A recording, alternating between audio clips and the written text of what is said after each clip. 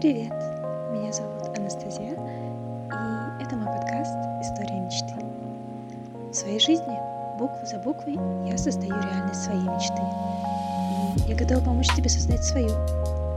Знания о религиях, психологии, философии и немножечко магии. Что еще нужно, чтобы воплотить в жизнь все то, о чем ты так сильно мечтаешь? И четвёртый месяц Гретхен был посвящен семье.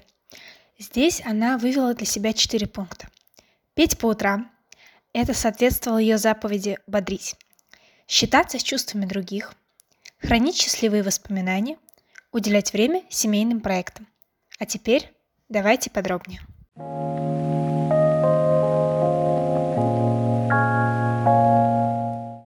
Начинает эту главу Гретхен с того, что дни тянутся долго, а годы пролетают быстро. Да, действительно, из моментов и состоит наша жизнь. Из тех самых моментов, на которые мы обратили внимание. И поэтому очень важно заземлять себя в них. Очень важно праздновать свои маленькие достижения. Очень важно замечать ваши семейные радости. Просто очень важно жить. От момента к моменту. И это именно то, на чем я хотела сфокусироваться Гретхен, у которой было 2 маленькие дочки, которые росли так быстро. И да, хоть дни шли и медленно, но росли они не по дням, а по часам.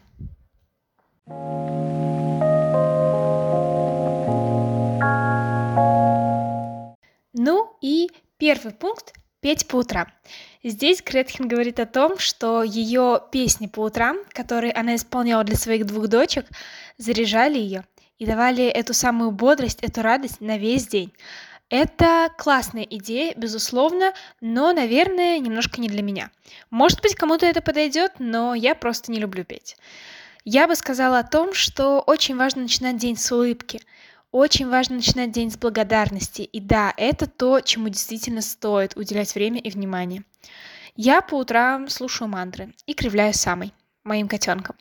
Это тоже, безусловно, то, что дает мне заряд бодрости. Но сама вот эта идея, начинать день с чего-то того, что заряжает тебя позитивом, что дает тебе тот самый настрой на весь день, это очень классно. И на это действительно стоит обратить внимание.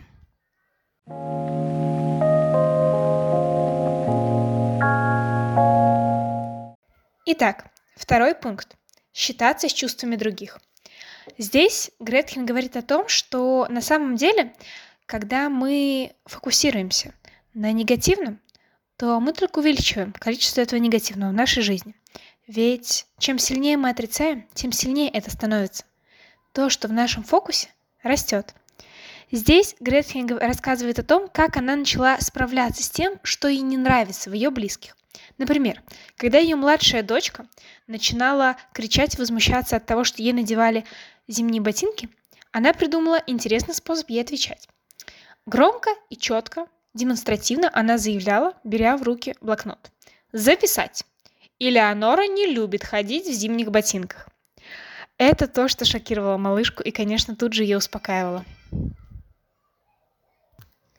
Также Гретхен решила для себя, что иногда о том, что тебе не нравится, а может быть даже чаще о том, что тебе не нравится, не стоит говорить. Иногда достаточно просто обнять, чтобы не вызывать этот триггер. И да, иногда очень важно согласиться, что может быть трудно. Да, ребенку может быть трудно учиться ходить. Да, может быть трудно в том, что ты пробуешь для себя что-то новое. Во всем этом может быть трудно. И очень важно это признавать со своими близкими. Очень важно признавать их трудность и как бы валидицировать ее для них. Я могу сказать о том, что у меня в этом плане есть очень хороший опыт, потому что у меня есть младший брат, и я прекрасно помню, как это неприятно, когда тебе что-то запрещают. И поэтому я очень-очень стараюсь ловить себя в моменте, чтобы признавать его желания и стараться их учитывать. Даже такие вроде, что нет, я хочу на другую площадку. Даже если до этой площадки далеко идти, либо мы на ней только что были, либо мы были на ней последние 5 дней подряд, все равно. И очень часто как раз-таки во мне срабатывает вот этот последний пункт, что очень важно соглашаться о том, что может быть трудно. Потому что иногда, когда он пробует что-то новое, чему-то учится, безусловно, у него не получается с 1-го, со 2-го, с 3-го раза, иногда с 10-го. Но я очень стараюсь сохранять спокойствие, чтобы учить его этому. Потому что ведь он только учится, и когда-то мы все даже не умели ходить, а пробовать и признавать свои ошибки как уроки, а не как что-то постыдное, это очень, очень важно.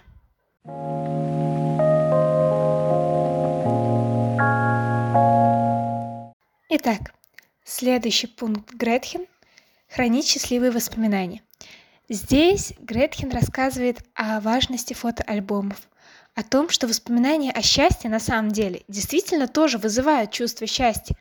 И это очень классно. Особенно если у тебя наступают какие-то тяжелые времена, ты всегда можешь открыть фотоальбом, открыть заметки, где ты записываешь что-то классное, и просто вспомнить. Это тоже будет поднимать твой уровень счастья. Гретхен говорит о том, как важно создавать в своей семье традиции и стараться им следовать. И также эти традиции создавать для них напоминания. То есть, например, разослать перед Рождеством родственникам открытки. Или перед каким-то вашим личным семейным праздником тоже устроить какое-то торжество, какое-то застолье. Может быть, с теми конкретными блюдами, которые вы готовите только на этот день. Это очень-очень укрепляет семейные узы и, безусловно, дарит ощущение счастья. Даже само это приготовление. Здесь Гретхен рассказывает классную историю, которая постепенно перетечет в следующий пункт, но мне почему-то хочется рассказать вам ее здесь. В общем, Элеонора, одна из ее младших дочерей, готовилась к своему дню рождения, и они вместе с Гретхен ходили выбирать торт не помню сейчас, как называется, но вот это вот, которое крутое мороженое. Они всегда покупали торт из вот этого мороженого. Вообще вылетело с головы, но я думаю, что вы поймете. Так вот, и там Гретхен рассказывает о том, что ее дочка в 3-й раз попросила сходить туда еще раз и уточнить рецепт. Гретхен вздохнула, но вспомнила о том, как важно уделять время и семейным проектам, да, это следующий пункт, и традициям, каким-то маленьким правилам, которые вы вводите в своей семье. И как это какое-то это действительно имеет значение в нашей жизни. Уделять время нашим близким и тому, что важно для них. Поэтому мне кажется, что это очень хороший пример.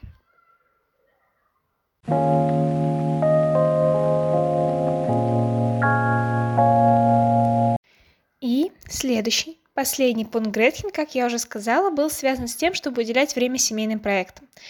Здесь Гретхен говорит о том, что ключ к счастью в том, чтобы извлекать как можно больше счастья и счастливых событий.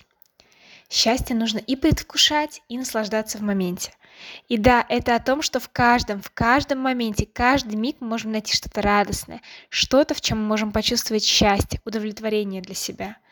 Здесь, опять-таки, да, та история, которую я только что вам рассказала про рецепт торта на день рождения. Ведь удовольствие можно получать не только, когда ты будешь есть этот торт в сам твой день рождения, но и в те моменты, когда ты вместе с мамой, либо наоборот, если мы берем ситуацию Гретхен вместе с дочкой, идешь в этот магазин, чтобы уточнить рецепт, когда ты выбираешь, когда ты принимаешь решение, когда ты оплачиваешь, когда ты в ожидании, в предвкушении этого дня и этого торта. И это все тоже очень-очень важно. О себе могу сказать, что я, безусловно, тоже чувствую это ощущение перед каким-то праздником, когда мы готовим праздничный стол, когда делаю какие-то хлопоты по уборке перед приходом гостей, когда закупаю чего-то, когда покупаю билеты, когда собираюсь лететь в Калининград. Это тоже приносит мне огромное счастье. Процесс. Сам процесс, а не результат. Ведь счастье — это всегда следствие нашего пути. Это следствие нашего движения к смыслу. И поэтому получать его очень важно в каждом своем шаге.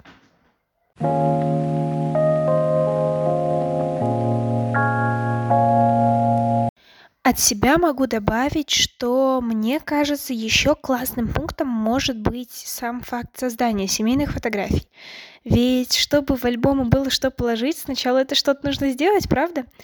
И выделять время и уделять, в принципе, внимание тому, чтобы делать вот эти самые семейные фотографии, может быть, постановочные, может быть, даже заказывать фотосессии, а может быть, просто в моменте во время праздника вспоминать, что, давайте сфоткаемся все, это же так классно.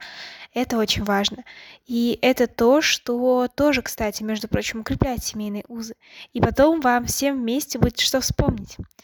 Также, связанное с этим, очень классно записывать какие-то кусочки видео. Во время ваших праздников, во время важных совместных прогулок, во время каких-то мероприятий, просто в обычной рутинной жизни. Маленькие моменты, чтобы, может быть, в конце года, например, как делаю я, составлять огромный видос о том, как прошли эти 365 дней для вас, как это было классно, как это было мило. Это тоже очень-очень важно. И, наверное, последнее, что я хочу сказать, это письма. И здесь можно воспринимать письма как в буквальном смысле, что для меня очень близко, потому что, например, мои близкие друзья и другие члены моей семьи живут в других городах, и я действительно отправляю настоящие письма.